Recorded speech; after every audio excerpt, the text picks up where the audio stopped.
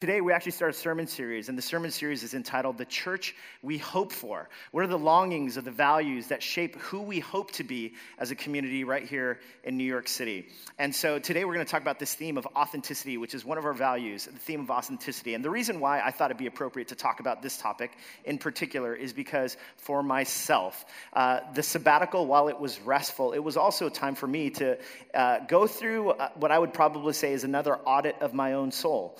A time for me to delve deep into the areas of brokenness and the shadows that lurk within my own soul, which I'll talk about in a moment. And so this passage that was just read was actually something that came to mind as I was thinking about what would I be preaching on today. And there's really one little aspect of this passage. If you were here maybe 3 or 4 years ago, we did a whole sermon series on the whole book of Revelation. And the book of Revelation is a prophetic apocalyptic letter. You see, what happens is John, who's actually exiled on an island called Patmos, he has this vision. The Christian movement, this is the beginning of the Christian movement. Christianity is simply this small minority religion that's being persecuted. People are dying for their faith. I mean, can you imagine? This is way different than the world that we live in today. Should I use a different mic, or is this okay, the audio? Yeah? Okay, good. That sounds great. Oh, I got a thumbs up in the back. Thank you very much for that. Again, I'm not used to this. I've been away for a bit. So here's what happens, right? John, he has this vision.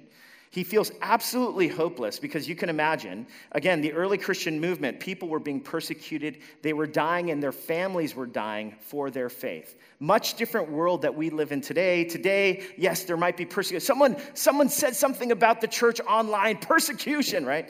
And yet this is so different than the reality that the people back then lived in. It was a reality where people were dying for their faith. And so John, who's exiled, he's wondering, will God come through? He has this prophetic apocalyptic vision. He has this dream of a reality of what's happening in the heavenlies that help inform the hell and the difficulty that I'm going through on earth. So do you understand what he's going through, this moment of pain? He has this vision, and in the vision, there's this chapter that we come to that was just read for us by Solomon. In Revelation chapter 5, there's this vision, and there's this scroll that's sealed. And in this scroll that's sealed, there's this moment where there's weeping and there's this wondering, and a voice cries out and says, "Who is worthy to open up this scroll?"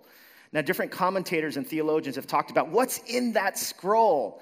Of the many thoughts that are given about what's in that scroll, the book of Revelation is about the unfolding of how will God address the evils of our day? How will God address the pain, the suffering? And so many people agree that basically what's inscribed in the scrolls is what is the future of God's plan to bring healing and salvation to his people. So you could imagine, though, there's this moment, right, where he's having this vision and this voice comes out, "Who will open this scroll?" And there's this anticipation, like, who is worthy to open this scroll? Who is worthy so that God can begin to address some of the deepest ills of our day and time, our personal lives, the worlds that we live in? Who is worthy? And we come to this moment. In this vision, it says that he starts to weep before heaven because no one is found worthy to open the scrolls. No one is worthy to basically address some of the evils, the injustices of our day, the persecution, the suffering that the people of God are going through. I mean, have you ever been in this helpless situation where you feel like, will God ever come through? This is what John is experiencing. And then we come to the vision, though, where finally he hears the roar of a lion and he looks and there's a lamb as if it had been slain. And centered around the throne, you would think that I had a better throne planned. You would think. I've had 2 months away and all I could muster up is this green chair. There's this image of a throne and there's a lamb as if it had been slain. And one of the most startling images of this is it's an image of people that are bowed down, angels, the heavenly beings, all of creation, thousands upon thousands. And check out what it says about this throne. Look at what it says. It says, "Then I looked and heard the voice of many angels numbering thousands upon thousands and 10,000 times 10,000. In other words, a lot. Can you imagine this picture that he's getting? It's a picture of a lamb that's been slain. In other words, Jesus, who's on the throne.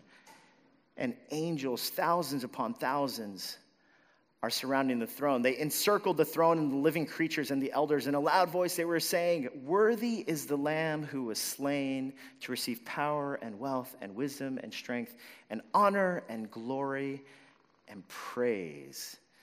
There's this image of thousands upon thousands encircling the throne. Can we put up the image here? I know it's a little bit hard to see, but if you could imagine, there's that scene, actually I was tempted to show it from The Lord of the Rings where, sorry if this is a spoiler for some of you, but there's this moment where everyone bows down to the hobbits. Does anyone remember those scenes? Or is it just me? Yeah, right? Yes. And do you remember just this enormous kind of moment of everyone bowing at one time? And that's kind of the image that I see, but there's thousands and thousands encircling the throne. There's like no gaps in it. It's every single kind of part of the circumference is basically covered with people bowing before the throne. Endless amounts of angels and beings in this vision. And this image of the Lamb on the throne is supposed to be this image to remind the people of God that whatever you're going through, there's a God who's on the throne, that he's got everything under control, that his will and his ways are perfect, even when we cannot see it, that God himself is the one who is worthy. And as I was wrestling with this whole image in my own mind of all of these angels and beings encircling the throne and bowing down, there's no gaps in the bowing. It's just every single being encircles the throne, acknowledging that Jesus is Lord. Whether it be true for the society that we live in, when you think about governments and all the nation states that exist in the world, all the media figures, all the popular figures, all the rich and the famous, could you imagine the picture of every being, every institution would actually be bowing around the throne? There is no exception. Thousands and thousands encircle the throne and are bowing around the throne. When I think about institutions or organizations, there's also the reality of our own personal lives, right? And for me, it was this idea or this image of my personal life. Every image of who I am, every part of me. Are there any gaps when it comes to bowing down to Jesus? Or is it something where every single part of my own heart and my own life, whether it be my family, my relationships, my relationship to money, my relationship to work, is every single part of me bowed down to this throne, acknowledging that Jesus is the one who is worthy, that Jesus is the one who is Lord? That is the question that I've been wrestling with and that I've been thinking about, is this image that Jesus is the one who is preeminent. He is the one worthy to be on this throne. Everything one day will bow down. Everyone one day will bow down. And the question for me during the sabbatical is every part of me bow down to this Jesus? There's an image that we often use at our church, and it's part of our discipleship pathway. It's this image of an iceberg. And an iceberg, of course, 90% is below the surface and 10% is above the surface. And one of the reasons why we use this image is because in many ways this depicts what most of us are like, including myself. And for whatever reason, especially in religious communities, it's easy to actually live out this image. And what I mean by this image is there's 10% above the surface, and yet there's this 90% below the surface that nobody sees, that's lurking below. But somehow, you and I, we've been conditioned to be people who live and we can master and perfect this 10%. Especially now that we've been on Zoom. I love this idea that we could somehow manicure this image of who we are, and everything around us is a mess. I mean, one of the things that became very commonplace for me, right, is basically there's a mess around me, but somehow being able to angle the picture so no one could see the mess on the ground, but the walls look pristine. Life hack for you. If you don't know how to do that, just call me. I'd be glad to show you. But chances are you probably perfected that too. I mean, isn't it true that most of us, when it comes to the ways that we manicure our images, whether it's online through social media or LinkedIn or whatever else, it's so easy to give the best presentation of who we are. And the same is true for me. And here's a little secret. Actually, as someone who's in this vocation of Christian ministry, it's actually probably easier and more sinister for me. Because honestly, here's what's so easy for me. I can basically say, guys, love one another. And yet my wife can feel so unloved by me. And my kids can feel so neglected from me and not being present with them. It's so easy for me to speak on behalf of God and change my voice like that. And yet be someone who, when it comes down to the ways that I use my money or the ways that I worry about my money and the ways that I end up using money, end up becoming very misaligned to the ways of God. I can be someone who says, pursue God with wholeheartedness and holiness. And yet when it comes to my private world and how I spend my time online, there's this sinister side to me, this 90% below, that is so easy to fake it. And in many ways, I know that the sabbatical, and I just want to say thank you for everyone who was serving and leading in my stead during the sabbatical. I know that during my sabbatical, yes, people ask me all the time, they're like, oh, so how was the sabbatical? It must have been so great to get this time off that we never get ourselves in our professions. And I recognize it's an unusual thing to go on these sabbaticals. And I just want to acknowledge this. Yes, it was an amazing time of rest. But one of the hardest parts of going on sabbatical for me is it actually feels like a death. And the reason why it feels like a death, and one of the reasons why we actually have this practice of going on sabbaticals regularly, is because what ends up happening for me as a pastor who's committed to vocational ministry is my life and my heart get so wrapped up in the church and how it does and how it performs and what people think of me.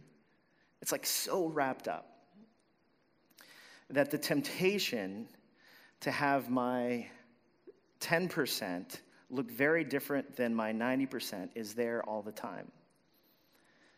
It's there in the way that I live out my personal relationships. It's there in the way that I live out my spirituality. You see, this image of a throne of thousands upon thousands encircling the throne, if I were to give an image of what it looks like personally, here's what an image would look like of what it's supposed to depict.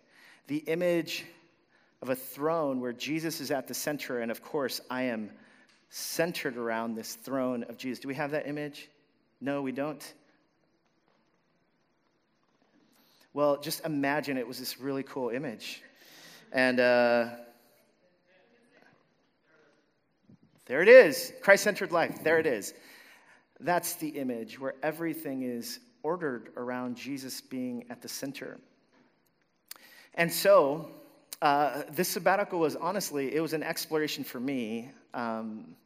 Yes, it was restful, it was fun, it was joyful, it was life-giving, and I just want to say thank you for that. But it was also an exploration for me to delve deeper into my own shadow, all the ways in which my soul and ego get wrapped up into this church and my work and everything else. It was an opportunity for me to kind of do an audit of my own soul. There's this verse in Psalm 51, and maybe you've heard about it. We actually sung about it earlier, Psalm 51. It's this beautiful verse. It says, "Create in me a pure heart, O God, and renew a steadfast spirit within me. Do not cast me from your presence or take your Holy Spirit from me. Restore to me the joy of your salvation, and grant me a willing spirit to sustain me."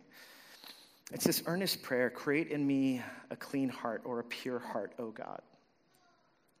There's this word called integrity.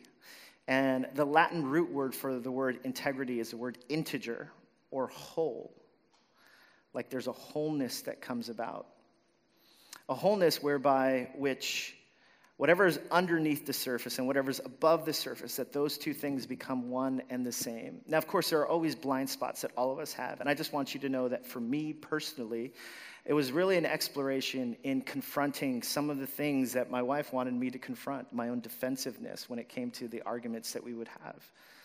It was a confrontation of some of the ways in which even, my soul and my heart get so wrapped up into ministry and what it looks like. There were actually two different memories from the past 7 years that Hope Midtown has been in existence. There were two different memories that distinctly came to mind. One was, there's a guy named Daniel Marsland who was our worship director for many years. And Daniel, if you knew him, he was an absolute joy. And his wife, Adriana, they now live in Pennsylvania, near Adriana's family. And I remember Daniel used to actually run our social media accounts. And so he would run our social media accounts. And I would look at our social media from time to time. And I remember he posted this one picture. And it was a picture, and I couldn't quite find it. And it was just a memory that came to mind during the sabbatical. And it was a picture. He was on stage leading worship and whatever else. And I remember I called him up. And I was like, hey, Danny. I was like, Danny, can you take that picture down? And he goes, why? And it was unusual because I had never asked him to take a picture down before. And I said, the picture, it looks like the church is empty. And it kind of looks like people aren't having a good time. And he's like, but that's how our church is. and I was like, oh, okay. Well, but I kind of don't want that to be like what is online. He's like, okay. So he deleted it. For whatever reason, during the sabbatical, that memory of that exchange with Danny came to mind.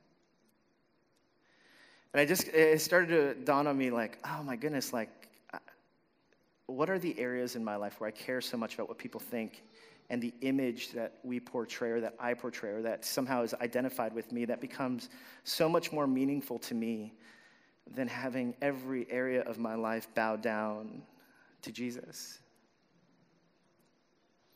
Another memory came to mind. It was a memory, actually, some of you know that we have different Hope churches around, and the first church that we actually started was a church in Astoria. And there was actually, I think it was like the third year into our church in Astoria. That was the first church that we started. And we had 2 services at the time. And during that service, someone else was preaching, one of our pastors. He preached the first service, and he didn't feel good about the sermon. And so he came up to me after that first service, and he basically said to me, Drew, I don't think I can preach the second service again. And I was like, oh, like, what's going on? He said, I just don't feel like this sermon fits me. And now you got to imagine, like, the next service is coming up soon, right? And so he says to me, Drew, can you just preach the sermon? And I was like, all right, I got to do what I got to do, right? So I end up, without any preparation at all, I was like, now, of course, I had heard his sermon. I had listened to it the first time. So the second service, I'm ready to go in front of people, and I'm getting ready to preach the sermon. So I said this quick prayer, right? Like, Lord, just please, you know what I'm praying for, right? Like, that's kind of how it went. And then basically, I preached this second service, and I crushed it. Like, it was a great sermon. People were coming up to me afterwards like, Drew, that was an amazing sermon. Thank you so much. The pastor who I had replaced came up to me and he said the same thing, like, Drew, thanks so much for filling in. We should have had you preach the first sermon as well, you know. I was like, oh, no, praise God, you know. God is great. God is amazing. And for whatever reason, that was the second story that came to mind during the sabbatical. And one of the reasons why it came to mind was because it kind of showed me that, like, there's a way which I can get so used to, like, giving sermons and being pastor guy. It's so easy to fake it. Not that I was faking it then. I don't know what happened, maybe by God's grace, but I just remember just thinking, wow, I could probably get by on just skating by when it comes to these sermons. I was reflecting on this verse in Matthew where Jesus basically says, not everyone who says to me, Lord, Lord, will enter the kingdom of heaven, but only the one who does the will of my Father who is in heaven. Many will say to me on that day, Lord, Lord, did we not prophesy in your name? And in your name drive out demons, and in your name perform many miracles. Then I will tell them plainly, I never knew you. Away from me, you evildoers. I mean, it's a sobering passage where Jesus himself is calling out the propensity, especially of religious leaders like myself, to somehow be doing all the stuff that looks like piety, that looks like spirituality, that looks so mature and powerful, and yet somehow can be so far from the heart of God. And the invitation to me, and I believe one of the reasons why those were the two memories of the past few years that came to mind, was really to do an audit of, is every part of my life encircling the throne? Is every part of me bowing down at the feet of Jesus? Or is it more so, oh, you know what parts of me are bowing down to Jesus?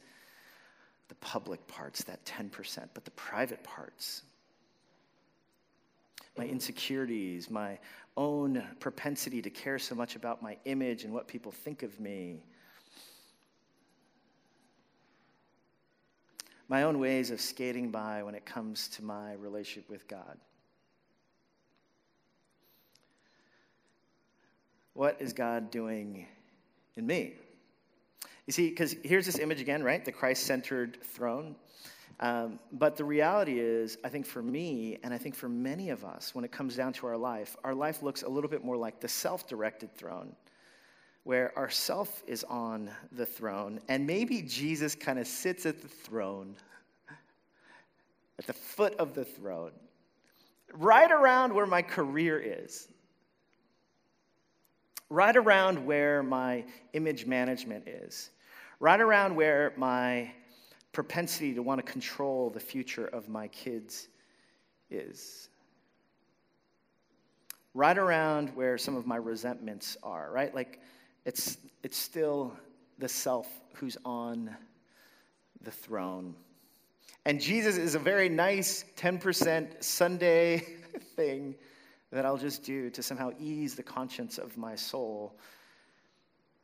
And yet the invitation for me and for all of us is every part of me encircling the throne? Is every part of me bowed down to this person, Jesus? Is there an integrity by which I live, where the things that I need to say before God, God, create in me a clean heart. Create in me a pure heart. This is what I need. It's really an invitation to an honest, vulnerable assessment of myself.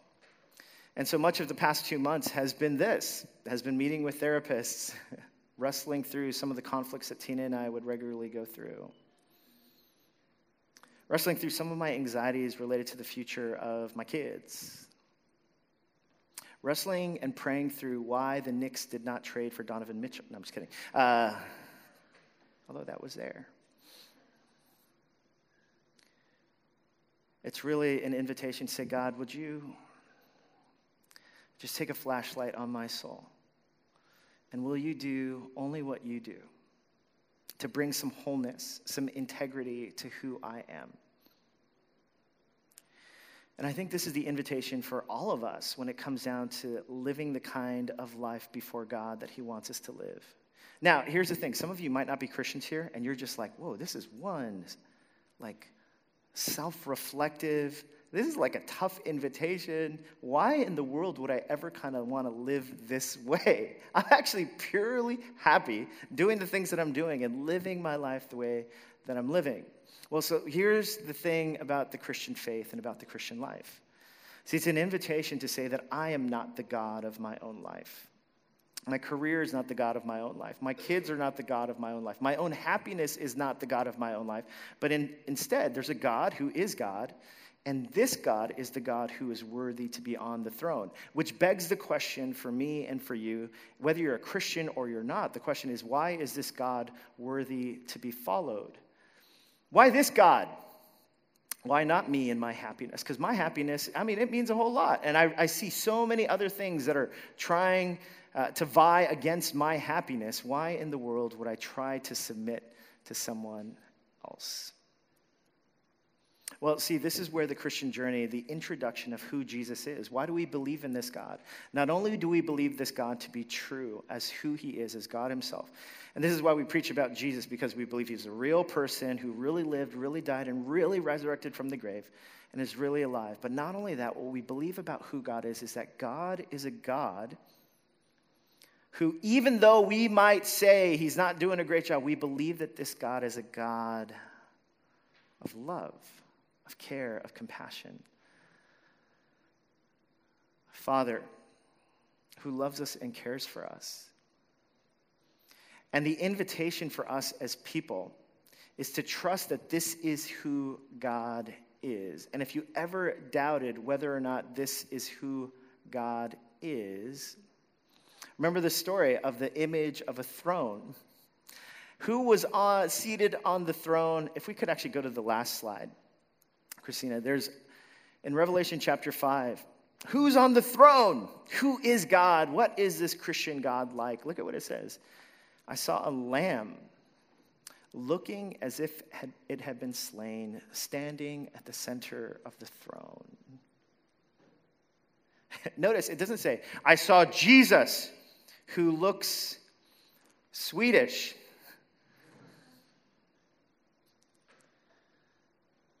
Or Norwegian. Sorry. Sorry.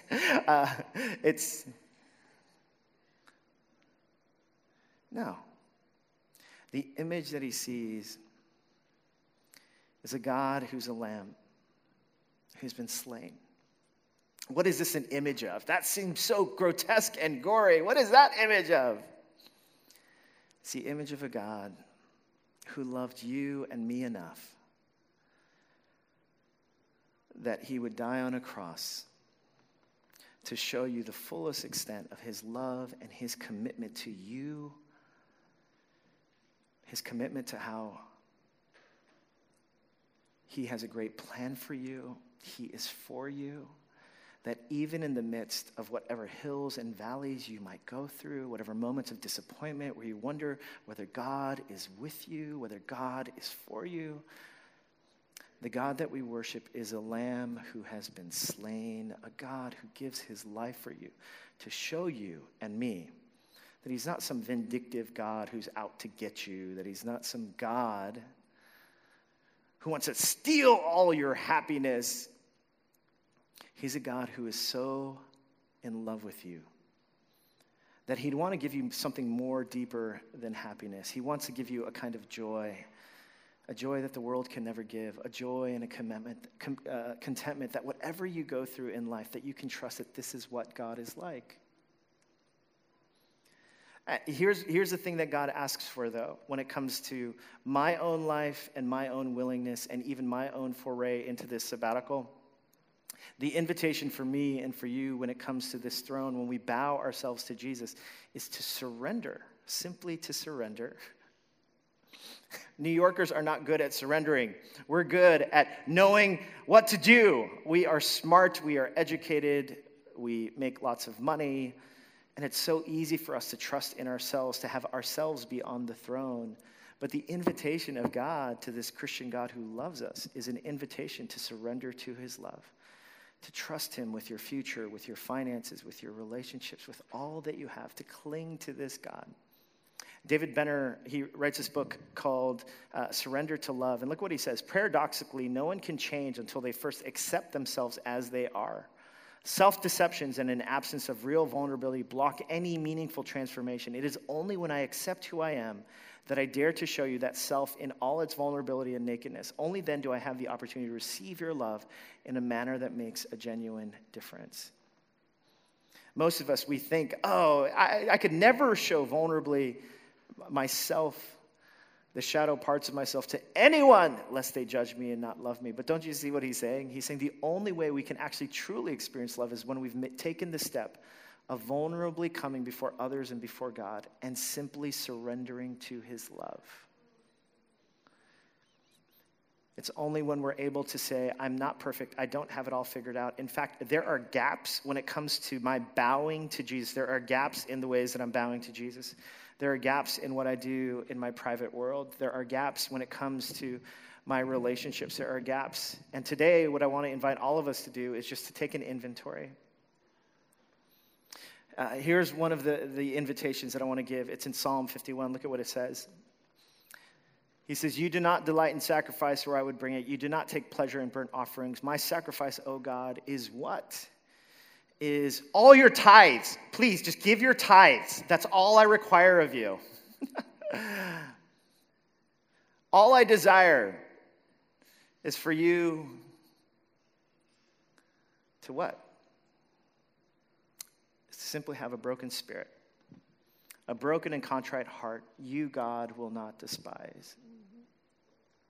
I'll tell you what, my own sense of image management, my own sense of kind of control when it comes to my relationship with my wife, like all of these things, they're all ways in which I'm not bowing or encircling the throne. They're all ways in which I'm just kind of sitting on the throne myself, and Jesus is this kind of convenient person at the foot of the throne. And so today, here's what I want to invite all of us to do, myself and for you, is to take the time to say, God, give me a broken spirit. Give me a broken and contrite heart. Let me surrender to your love. Not a love that's going to exploit my vulnerability, but a love that will love me in the midst of my vulnerability. Jesus himself, he hangs naked and ashamed, fully vulnerable on a cross, demonstrating to us that the way of God, which is so unlike the way of the world, is the way of divine love, the way of vulnerability and authenticity, a love that has a capacity to meet us right where we are, to accept us, and to transform us into what he wants us to be.